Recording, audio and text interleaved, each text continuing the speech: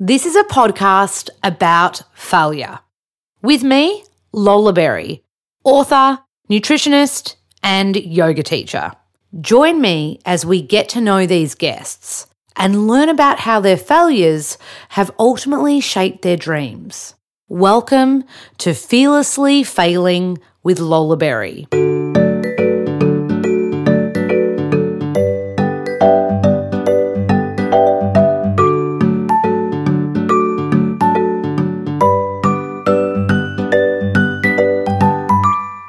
Hey, it's Lola Berry here. Matt told me to mix up my intros, so you got a hey and not a hello or a g'day today. This next guest, you know when you meet someone and they're so smart, like they're effing smart. This guy's so smart that I was like, oh my goodness, I don't know if I'm smart enough to hold a combo with you. That's how much he blew me away. It is Tim Silverwood. He is the creator of an amazing organisation called Take 3 for the Sea. So the premise is anytime we go to the beach, you take 3 bits of rubbish away from the beach with you.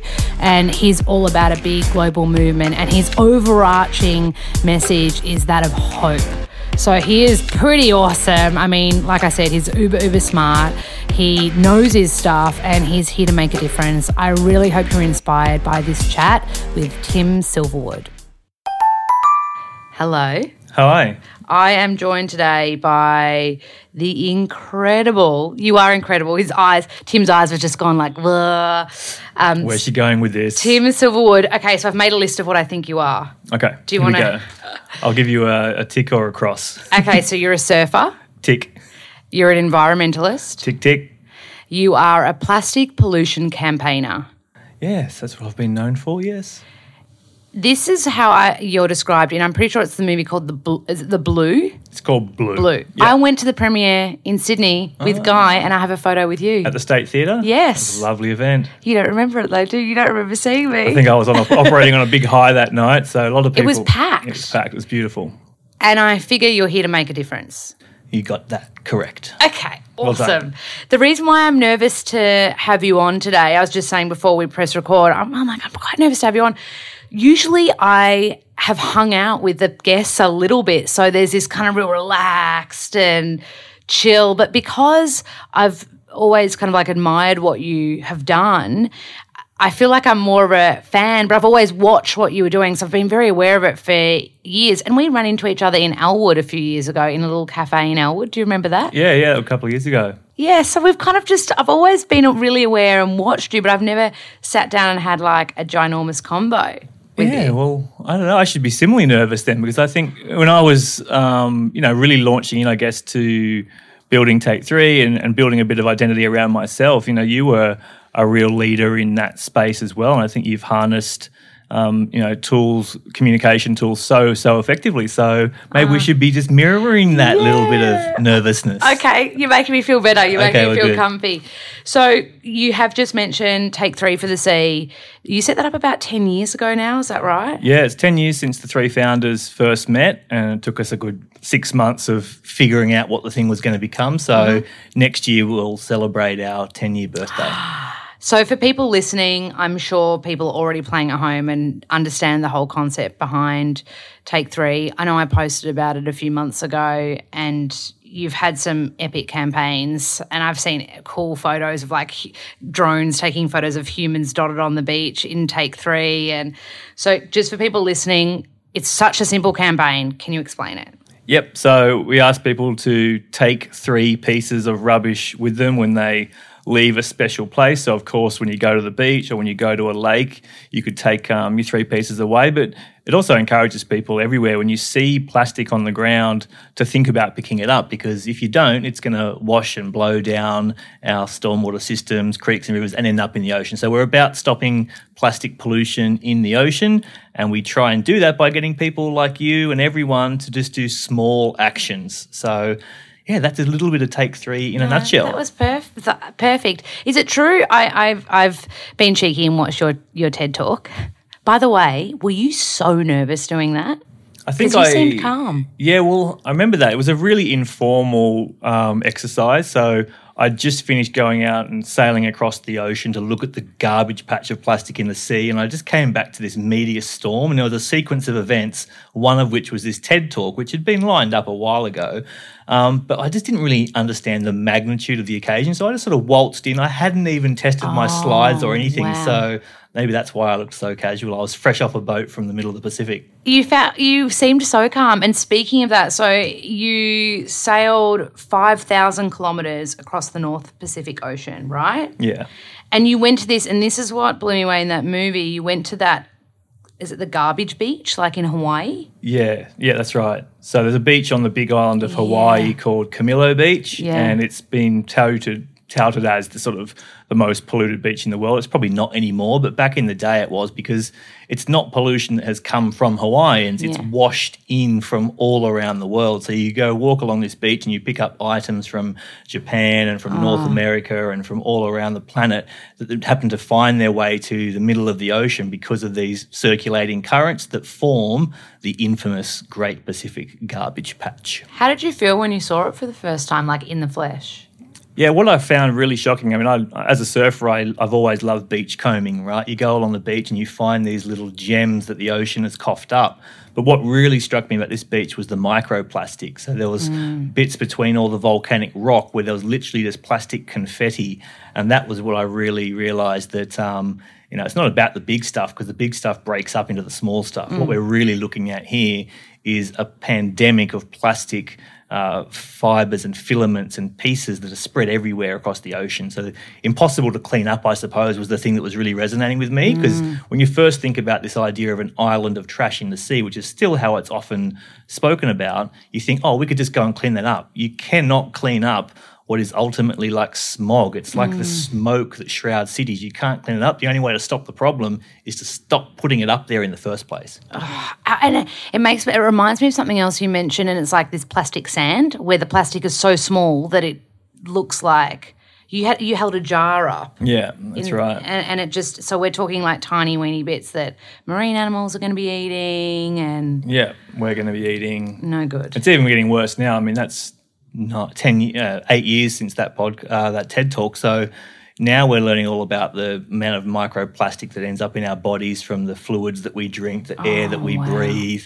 So we're now getting a much more advanced conversation happening around how pervasive plastic is. Plastic is everywhere. I've seen you talk about plastic and just like simple things that we can do. Like, I do want to get onto your failures, by the way, but I just think you do have such an important message. And I know it probably feels like because you've been doing it for 10 years, but I mean, for people listening, like, we actually can make a huge difference as one human being, whether it be take the 3 pieces of rubbish, but I've heard you say, like, ban plastic bags, put a 10% cost on cups when you go buy a coffee, right? Are these all things since even that TED Talk to now, or have you seen like, you can feel the change when you go into Coles and Woolies. If you're going to use a plastic bag, you have to buy one for starters. Have you seen a change, like in a positive way? Yeah, definitely. The last couple of years we've seen the changes that we were calling for, 8 years ago. So it's taken far too long, in my opinion, but I've learnt a lot about the process along the way. And so for me, the realisation that you need to get mass awareness and mass participation before the politicians will change and before the companies will change. So it's only because we've succeeded in campaigns like Take 3, in films like Blue, in TV programs like War on Waste, finally enough of a percentage of the population goes, oh, yeah, that's a problem that I care about, that you can then actually push those levers to get politicians to change. And so, plastic bags, for example, every state and territory in Australia, besides New South Wales, has agreed to ban plastic bags. The 10-cent refund on bottles and cans, every state, bar Victoria, has agreed to do it. So we're getting there now, but it's just a bit of a shame that it takes so long to create that initiative, because we don't have time. It's amazing how you say as well how it does take a while to create a shift until something almost like has a big social impact. Like it's taking me back to even hearing about the doco. There's a documentary called Blackfish. I don't know if you've heard about it or seen it. It's this documentary made about orca whales living in captivity, and it took that documentary for SeaWorld to ban kind of like like, what is it called when they breeding in captivity. So that's now illegal. That's totally illegal. You can't do that. But it was being ignored until a big doco that got enough of a social movement of people going, this isn't, the hashtag empty the tanks was like a big campaign. And just what you're saying, although different messages, same ball game. Like, it's almost like it takes like a moving piece of art, whether it be a documentary or something, for people to be like, hang on a minute, we can't keep doing this. And that's where I think that doco that you were part of, and I've heard War on Waste is incredible. These things are actually great. And it brings me back to, I'm probably romanticizing artists too much right now, but I'm studying acting. So it brings me back to this message of when we create enough of a movement, whether it be through docos, whether it be through podcasts, whether it be through all these little things that we can do, that's all it really takes. And then it's the human power of that. And then I'm totally romanticizing what you do, by the way, and the power of documentaries. I think docos are fantastic for spreading social awareness. Yeah, absolutely. I'm with you. You need to shine a light in the corners and bring some of these issues that have been fringe for too long into the mainstream. And then occasionally you need that lightning rod, that thing that people just band behind. I mean, one of them, I guess, for the plastics issue is the plastic straws and that sea turtle. There was a viral video of a sea turtle with a plastic straw lodged in its nostril, and I wasn't even thinking that we were going to get much traction on plastic straws. I thought there was other priority items, but then that single video clip suddenly meant,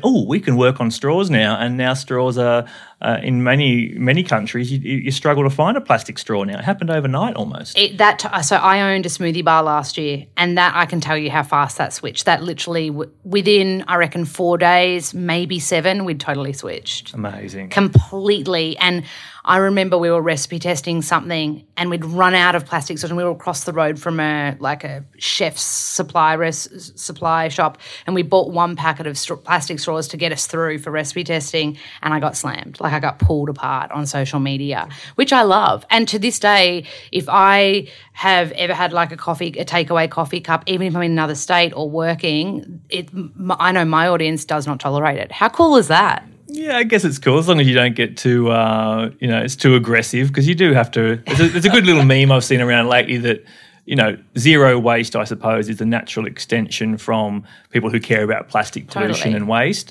And the meme is something like, we don't need 100% of people doing zero waste perfectly. We need. Sorry, I'm getting it mixed up now.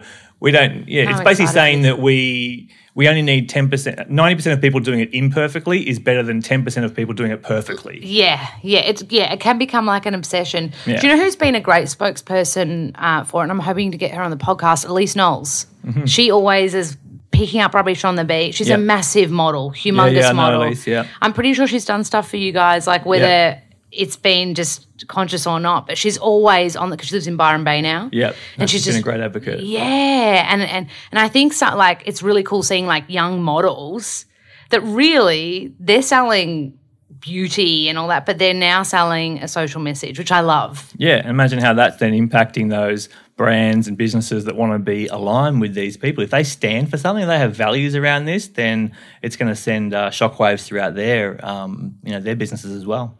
Even as an influencer, I get sent stuff a lot, and now it's getting sent in environmentally friendly bags. Good to hear. I'd say the ratio would be 60% environmentally friendly. That's pretty – and quickly, from nothing to that very within a 3-month probably period. So imagine how that's going to be this time next year. Awesome. Let's how cool is strap that? into the roller coaster and see where it takes us. Yeah, we need to do it quickly. Obviously, this is the essence of the conversation, is that the more we understand about the scale of these problems, the shorter the time span is that we need to really make that shift. So I'm definitely excited and enthused by how quickly it's changing at the moment, but I'm also aware that it needs to be even quicker. Fast. Yeah, I like that though.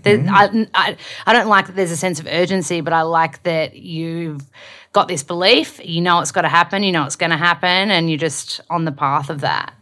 It's like a determination. It's good. It's good. So these are the positive things about that you've created and what you're very passionate about. I can only imagine behind the scenes that there would be some setbacks. Have you had setbacks in whether it be with Take 3 or having a not-for-profit, and have there been people that have there been naysayers? Have there been anybody that's kind of been not interested, or you'll nearly get a campaign, you'll nearly get a really big kind of deal and it kind of fall through, or I guess because I'm trying to find the lesson or the failure bits that have made you, even because you're obviously very resilient, very driven and quite successful in your pledge to, change the world. Yeah. Yeah, absolutely. Look, I guess if I do think about that, it's probably that, the ultimate goal of any charity is to make themselves obsolete, right? You form with a purpose and a mission.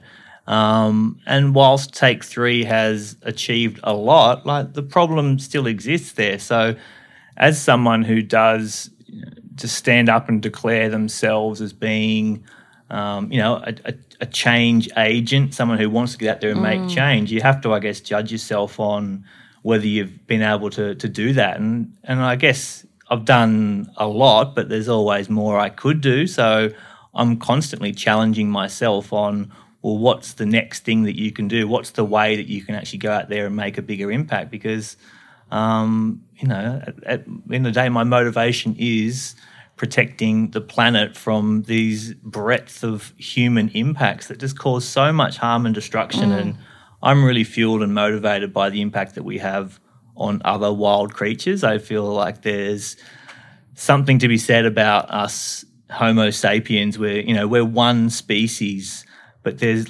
billions of species on this planet, and we all have the luxury of being able to live. And so I really wanted to sort of make sure that we do as much as we possibly can to protect other creatures and other species. So, random question on that. Yep.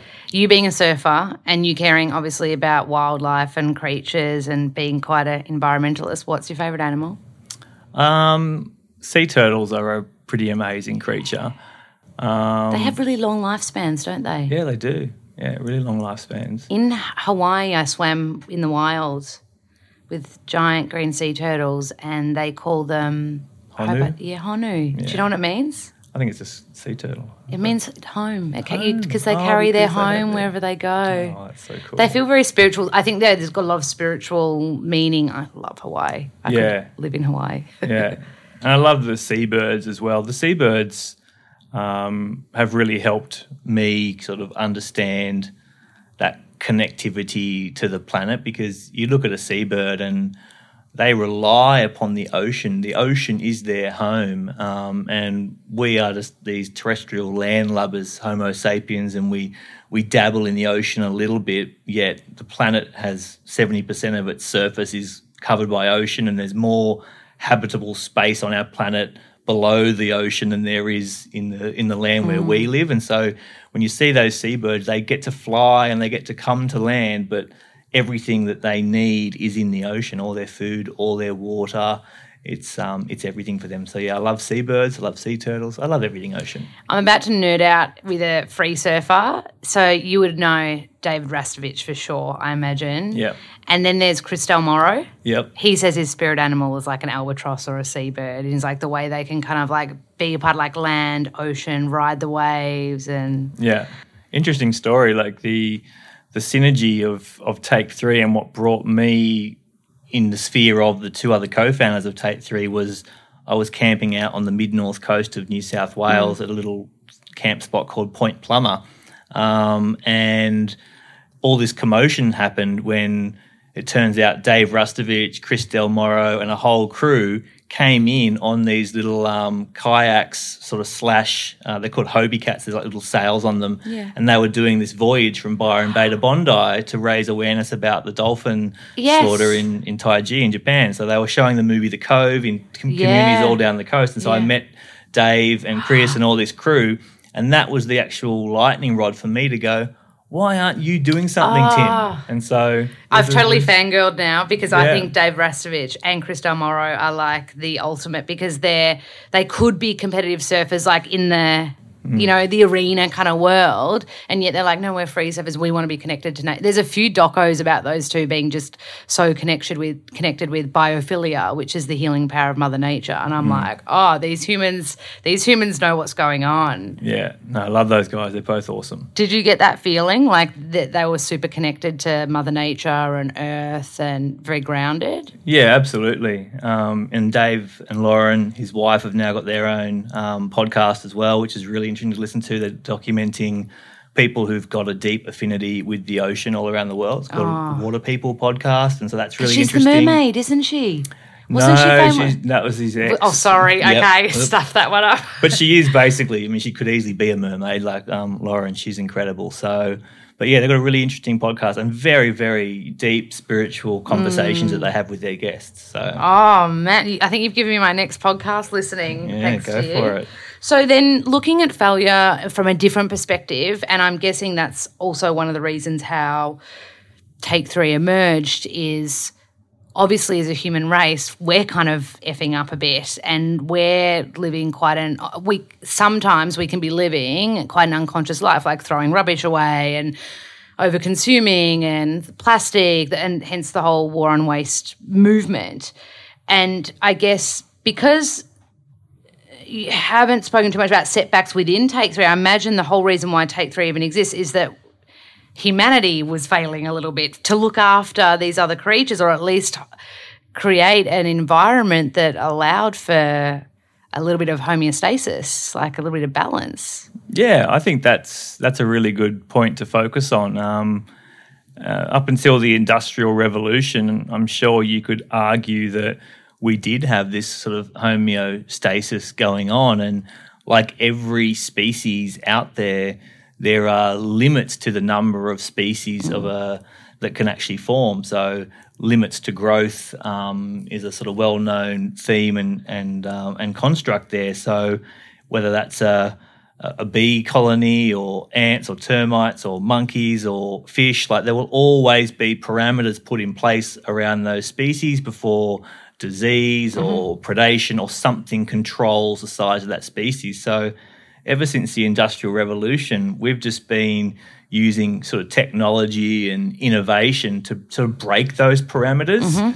And so, yeah, you're absolutely right. In many ways, it's very evident that the human population has failed, and we've failed in the context that we're now affecting all these other species that are housed on this planet. So in many ways, like our one job as humans, was to at least control the carbon cycle. You know, the carbon cycle of our planet, it does change over thousands of years and millions of years, but we've just disrupted it over the last few hundred, and we continue to at an ever-increasing rate. So, yeah, we've failed. We've all failed. So what happens if people like you didn't exist, and what happens if we just kept going down that path of kind of abusing the planet?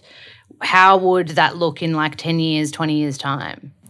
I've always loved, so I studied sustainability at university, and a lot of it was around the history and the theories behind sustainable development. And one idea that really got me early on was James Lovelock's the Gaia hypothesis, to basically say that our planet is essentially, one giant living, breathing organism. And that if you do push the boundaries too far, then external forces will actually push it back the other way and really, really challenge that particular species that's causing the harm. So, I feel like if we keep going the way we're going, we're going to make a climate and our own habitat very, very challenging with which for us to live. And of course, we'll keep using technology to try and counter that. And that's where you start getting very sci-fi and very sort of futuristic and wonder what the world's going to look like. But at this point in time, I think the more we can understand the huge breadth of human impacts that we're causing and how it is, I mean, it might be comfortable for some of us right now, but it's not comfortable for a heck of a lot of people out there who are already living in the extremes of the climate crisis and the extinction crisis. So, yeah, I think it's going to be really, really challenging, which is a lot of people, I mean, it's becoming sort of common knowledge now, right? Look at what's happening with Extinction Rebellion and huge groups of people now forming around the world to say, this is just not good enough. We need to actually stand up and defend what we're doing to the planet and to other species. Can you explain what Extinction Rebellion, what you mean by that? Yeah, Extinction Rebellion is essentially a movement that's been born out of the UK, and it's only about a year old. And essentially they have a sort of like a decree that calls for basically us to look at the current science around climate change and to push politicians to basically declare a climate emergency. And there's a raft of other things that they're calling on. But what I'm finding really interesting about it is it has this element of civil disobedience. And I'm not saying that civil disobedience is the solution, but I just think that we're getting to that point now where we need a whole breadth of ways to sort of pull the levers to get the change. And it's looking like, I mean, this is, there was huge protests just recently around the world and people being arrested. I mean, even lately Jane Fonda is protesting at the White House and getting arrested. Like, there's all these people standing up now and just saying it's time to pull this lever, which says we're going to actually have a bit of civil disobedience in order to get what we need to see here. Totally. And I think it's amazing when high-profile artists put themselves in because artists feel. So when you talk about people that want to feel change or make a change, it's generally people with good hearts. And it's nice hearing like your Jane Fonda is just like it. And even Leonardo DiCaprio, he's got really involved and done his own docos on if we don't make a change, we're in a lot of trouble. And I think that's quite empowering. It's good to see people that don't necessarily, like they're using their platform to help. So, okay, so we're on a path where if changes don't happen, we're in strife. Yeah.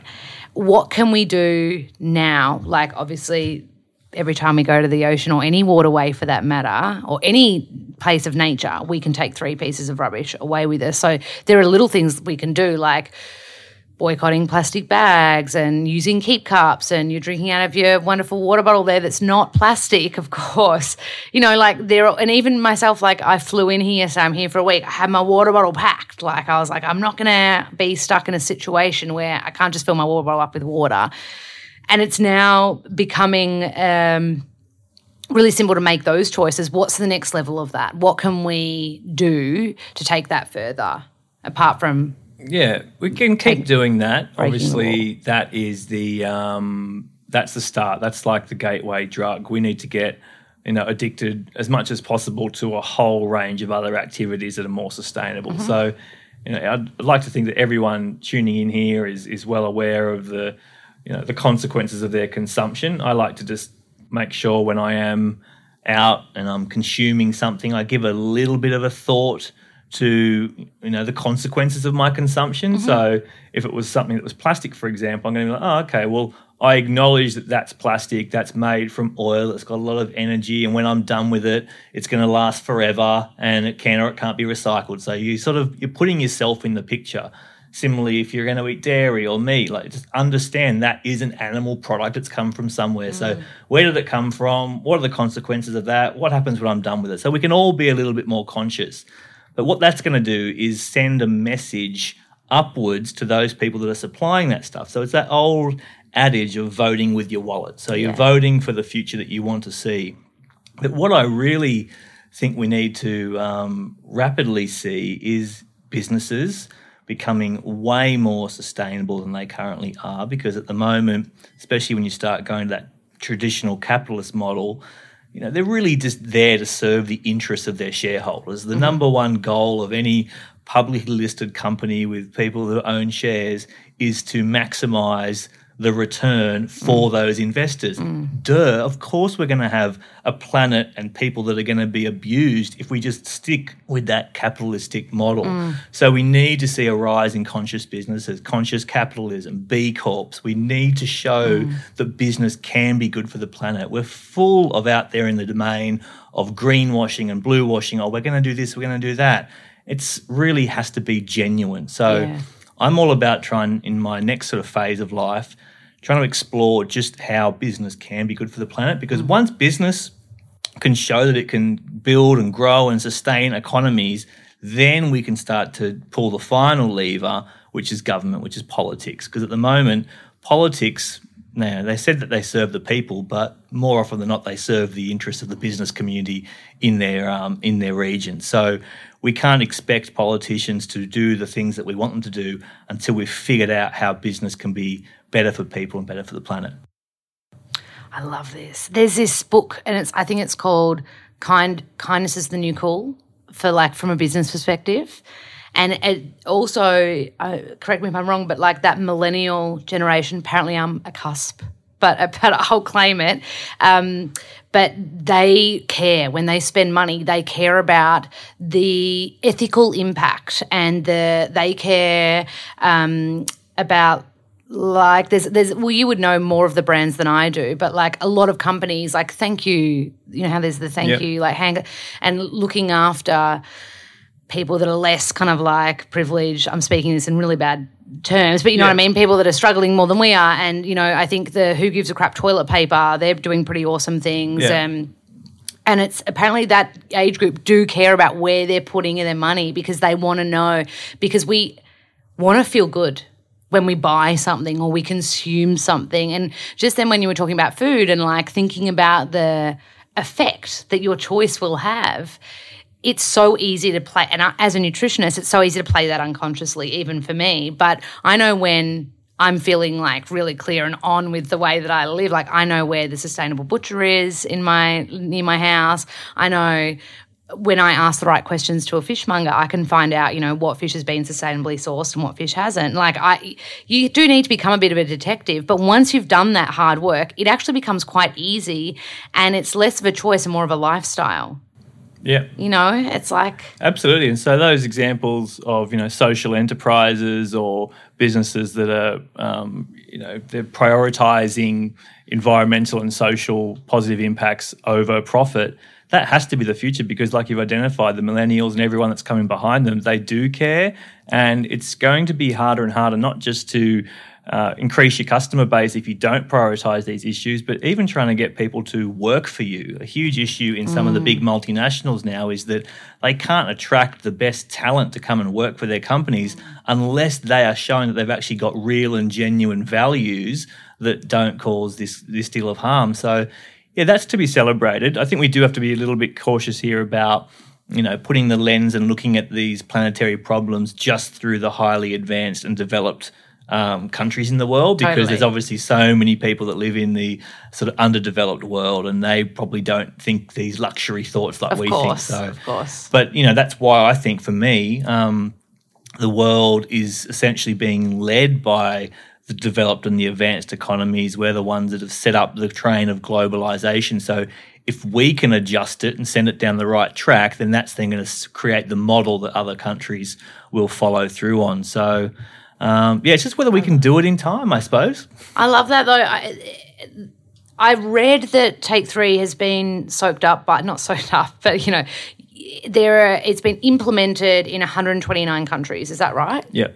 What countries have been the most receptive that were any of a surprise, or were there any countries that you're like, oh? Yeah, look, so that was some analysis that we had performed by Facebook recently, who've been, really great for us. We know social media can be used for bad, but for us, it really is the success stone for our whole organisation, because we can just communicate with people all over the world. So when we found out there was 129 countries, it obviously got us pretty excited using the message. But Indonesia, Philippines, countries that, I'd visited Indonesia in the early days in my 20s going surfing, and that was almost where I was like, oh my gosh, I don't want to be a part of this. I don't want to be a tourist in a country that is treating the ocean so badly and destroying the environment. But now you've got this huge upwelling of young people who are using social media to see what problems are emerging. They're connecting with other organisations like ours, and now that's the lightning rod for them to then go and create their own initiatives. So I think that social media and digital communications are going to be absolutely key to countering environmental destruction and breeding environmental, awareness and activism. That's such a good way to look at social media too, because we hear so much negative about social media, and I know I get both negative and positive, but I love that it can be used to spread and quite fast, like you said about the turtle. Was it a video with the straw? Yeah, it was a video, yeah. That was viral. Like there is the power of spreading a message that can awaken so many people. Yeah. I read also that as the impact of Take 3, 10 million pieces removed annually of rubbish. Like, that's pretty incredible. Those stats are crazy, like in a good way. Yeah, absolutely. I'm so proud of that. That's essentially just saying that even though when you go out and do your Take 3 for the sea, it might literally just be a few pieces in your hand or a couple of handfuls or a bag, but it goes to show that when many people do something small, a big impact happens. And so that's why I think there's a lot more scope for Take 3 to grow and achieve an impact globally. But as long as it's always tracking towards the much more significant systemic changes that we need to see, because we cannot pick up trash to solve this problem of plastic in the ocean. It needs to be the catalyst for the significant change. Got you. Yeah. Has there been along the journey, because I just feel like failure is not a topic for you. I feel like because you've learned so much, I think it's maybe because of your outlook. You're learning and you've got such a clear perspective of what you're doing, what you want to do, where you're going, and the change that you want to create. And your purpose is so clear. In yoga, we call it Dharma. And it's so clear. So, like, have there been any moments along the way opposite of failure? Like a pinch yourself moment where you're like, how did that just happen? Or has there been, it might have been when you saw stats like that, or have you been speaking in a conference somewhere, in the world, and you're just like, wow, like, how is this happening right now? Have you had any of those? I totally did not brief you on this, by the way. I'm throwing a massive curveball at you.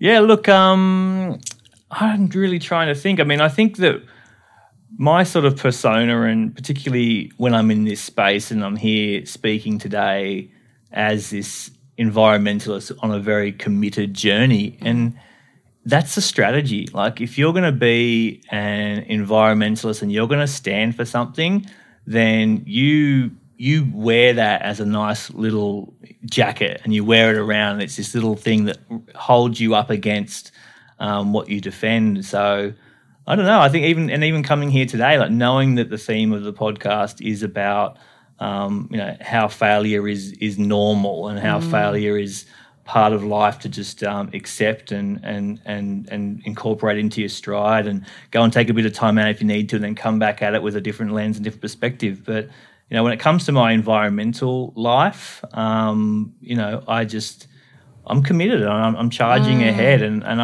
I think that the reason I can do that is because it's so defensible in my mind. This philosophical value I have around the need for humans to slap themselves across the face and wake up to the reality of what we're doing to our planet.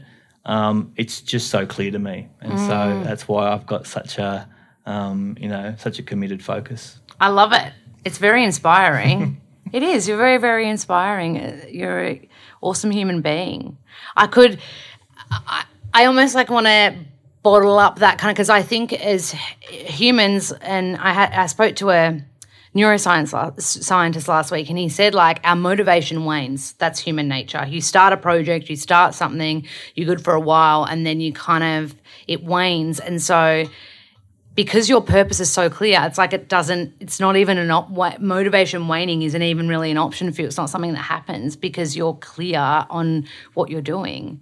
And has it, and you don't have to answer this if you don't want, like, you're obviously so passionate about the cause, has it ever had an impact in a negative way on any other aspects of your life? Like, have you been away from home for ages, or and you don't have to answer if you don't want, but has private life suffered at all? Because you're like, I know when I was like trying to really break TV and media and stuff, like, I was the shittest person personally because I was so giving my life to this one project.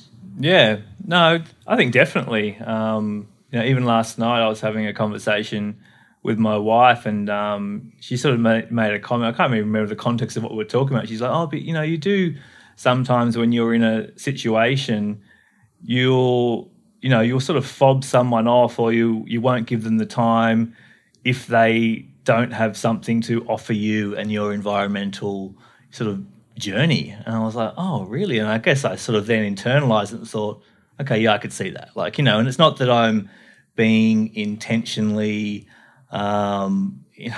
selfish or not very kind. It's just that, like, I do in those situations, I'm so committed to the end goal that, sure, if you haven't really got that much to offer me, or I don't do small talk. Like, honestly, if people coming up to me and like, I don't do like that traditional blokey kind of like, let's just go and sit down and say 5 words in 5 minutes and just sort of not hit the deep issues. Like, I just want to get straight down to the nitty gritty and talk about deep and complex things. So I've probably, missed out on a lot of great opportunities to forge friendships or relationships as a result of that. But that's just sort of my style and way I do things. I mean, the flip side of that is that you don't have time for fake dingoes, like that superficial layer of when like in Sydney as well, you can go to an event, or whether it be work or some kind of campaign for something, and within 10 minutes I'll be like, oh God, it's a room full of sharks. And I mean like people sharks that want something from you, and it doesn't feel real, and it feels a bit fake, and it feels a bit superficial, and I'm like, I'm out of here. Like, and it's not – so I can relate to that, because you're clear on your mission and you're like, shit, like I don't really have time for fake stuff. I know what I need to do and I'm clear about it. So I kind of see it as a positive. Random question, are you a Virgo? No, I'm a Cancer. Are you a Cancerian? Water sign, hence why you love the ocean. But it also means, not to psychoanalyze you at all here, but generally Cancerians like their close-knit, and that's plenty. Yeah, you don't need me. to have 50 million other mates. But there is a mutual friend that we have, Guy, Bondi Harvest, and he always has spoken so highly of you, but he's the same. He's real deal. He doesn't muck around with small talk. Like, he's just a straight, real – when I say like straight up, what you see from him is just like what you get, real. And I think that also is translating so nicely in your business, and, well, you've got a career in this. Do you know what I mean? Like, because you're real. And I think that's should be something that's a hallmark, like a value system that.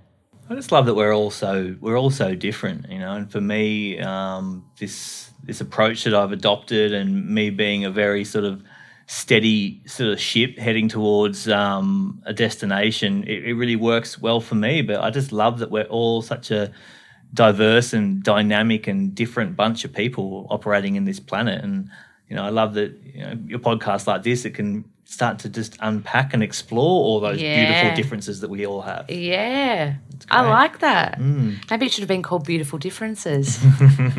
So you've shared so much wonderful stuff, and only speak about what you're comfy speaking about. What's next? Like, what's next on the cards for you? I think it's always important to do a bit of a stock take of where you're at, what you've achieved and what comes next, particularly if you're like me and you have set out in that ship heading towards a destination. So, 10 years for Take 3 is a pivotal moment. I can't quite believe I've essentially invested all my entire 30s in building this charity, and of course happy with what it's been able to achieve. But I think there's so much more for me to explore. So the next realm, as I sort of alluded to before, is really interestingly looking at how we can actually answer that question, can business be good for the planet? I really think we need to test that one, because it's a capitalistic driven society. We have this need for perpetual economic growth, and if we do just keep going on this business as usual path, then the environment and the people will suffer very, very quickly. So I want to go out into that domain and really start testing that. Can we actually build a new generation of businesses that can show us that you can be good? And then that will hopefully then dictate how politics can be good. So I actually think about, like, I wouldn't be surprised if I spend my entire 40s exploring the role of business, and I wouldn't be surprised if by the time I'm 50, if the world has adjusted politics enough that I might be interested, then who knows? It could be. But But politics needs to change because politics at the moment is an absolute debacle. It's a shit fight, and I wouldn't go near it with a 10-foot pole. So it needs to change, and maybe it can if humans can find a way of educating ourselves enough on the perils of our flaws, then maybe we can have a new generation of politics that. I'd vote for you. Oh, thanks, mate. Honestly, as you were speaking, I was like, he's got to go into politics. He's got to go because if you can make change from high, you know what I mean? Like, imagine having someone like you in power, or being able to look after, making big decisions, making quick decisions, because it does feel like it almost feels like take 3. You've started at a micro level where we all can do one single thing, and you can do this podcast and it can hit, I don't know, 5,000 people, whatever it hits, or you can, and then you can explore then the next level up as business, like the bigger guys. There's more money to play with as far as you can be doing that in that way. You can make a big change in one swoop. And then the phase after that, to me, naturally feels like you should be in charge of our country. I don't know about that. But, yeah, I think you get it. You get the idea that, there's levels that we need to affect here, and the ultimate is politics. And it's just a real shame, I suppose, that at the moment, the flip side of that is that, politics aren't really servicing the needs of people on the planet. And so whatever it's going to take, what's the long game that's going to get to that point where we actually can have that? Because once upon a time, I think there was real leadership around environmental issues, but it feels like it's not even on the playing field at the moment. It's not even on the radar for a lot of these politicians, which is really, really bleak.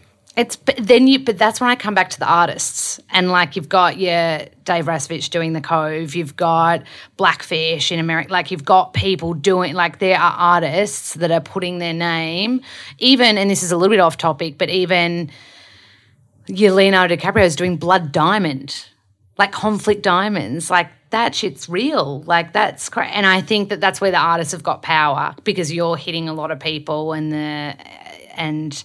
having social messages that are visual as well is powerful. I think even, and you will probably agree with me here, I bet you get a lot of feedback, especially when you do talks, when those slides come up where a baby albatross or something is got all in the photos where the bellies are open, and it's just a crazy amount of plastic inside, and that causes, I don't know if it's because people see it, but it causes a feeling where you're oh God, I don't want to have any impact on that. I don't want, in a negative way, I do not want that to be my little bit of plastic lid from something that I threw in the water. And I remember you saying when you were, I think, standing on that garbage island in Hawaii, you were I picked up something and this could have been mine. Yeah. That's exactly right. So there's something about when you see it and when you feel, and that's where I guess big business is powerful too, because they have the resources to spread a big message fast if they want to. Yeah, and I think back to your point about arts as well, is that we're all got so much capacity to have an impact on our sphere of influence. And if you're an artist or a celebrity like Leo DiCaprio, your sphere of influence is immense. But if you're someone listening to this and you've got a handful of friends, or you interact in a small community, that's still a sphere of influence around you. So never, ever, ever underestimate what you standing for something in that sphere of influence will mean, because people watch each other and people talk about each other. And so, whatever levers you've got in your control, you may not be like me and willing to have committed your entire life to furthering something like the environment, but you can stand for something and make an impact. And like what you said, vote with your dollar. Yeah. If you want to have an impact as of the moment that you hear this podcast, from this moment forward, just think about when you buy something. Yeah. It's pretty powerful. And it doesn't cost you anything to just make that change in your mind. It's just a choice. And even better if there's a whole new generation of businesses out there who make that so easy for you. You know that when you buy that Who Gives a Crap or that Thank You group or the B Corp certified business, by buying that you're voting for the future that you want to see.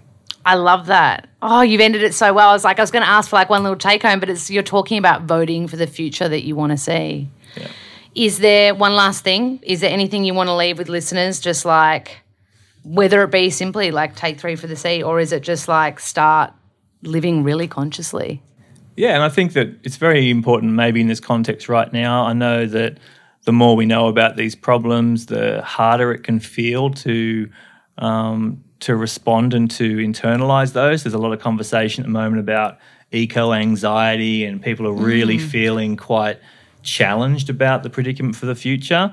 But I think, hope is a strategy. And so if you really do care about making a difference, then try and surround yourself or communicate with or listen to those people who do maintain that sense of hope and optimism, because I do worry that if you lose that sense of hope and optimism, it can be really, really hard. So I'm fortunate. I can tap into that glass half full because I've made this commitment.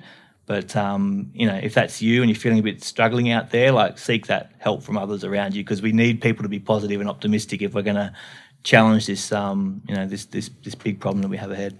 I love it. Hope. Thank you so much. Thanks. Tim, you're a champ. Everybody, I'll do tags and Instas and everything for Take 3 for you as well. So, Tim Silverwood, Take 3 for the C, everyone. You're incredible, and it's been an honour to have you here today. Thanks so much. Thank you. That's a wrap on another episode of Fearlessly Failing. As always, thank you to our guests. And let's continue the conversation on Instagram. I'm at Yummo Lolaberry. This poddy, my word for podcast, is available on all streaming platforms. I'd love it if you could subscribe, rate and comment. And of course, spread the love.